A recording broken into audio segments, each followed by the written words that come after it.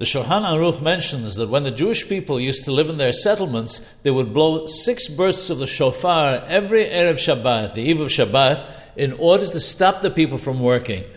The Rama mentions in his gloss that the custom is that a half hour or an hour before the onset of Shabbat, someone appointed by the congregation would announce that people should prepare for Shabbat, and this was instead of the shofar. He adds that it's appropriate to do so everywhere.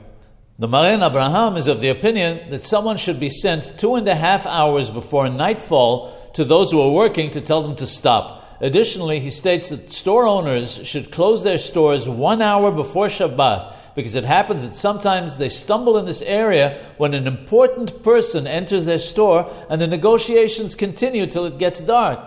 He adds that they carry the sin for this on their heads. It would appear that these times that we've mentioned are a recommended minimum for those who work close to their homes, as they did in those days.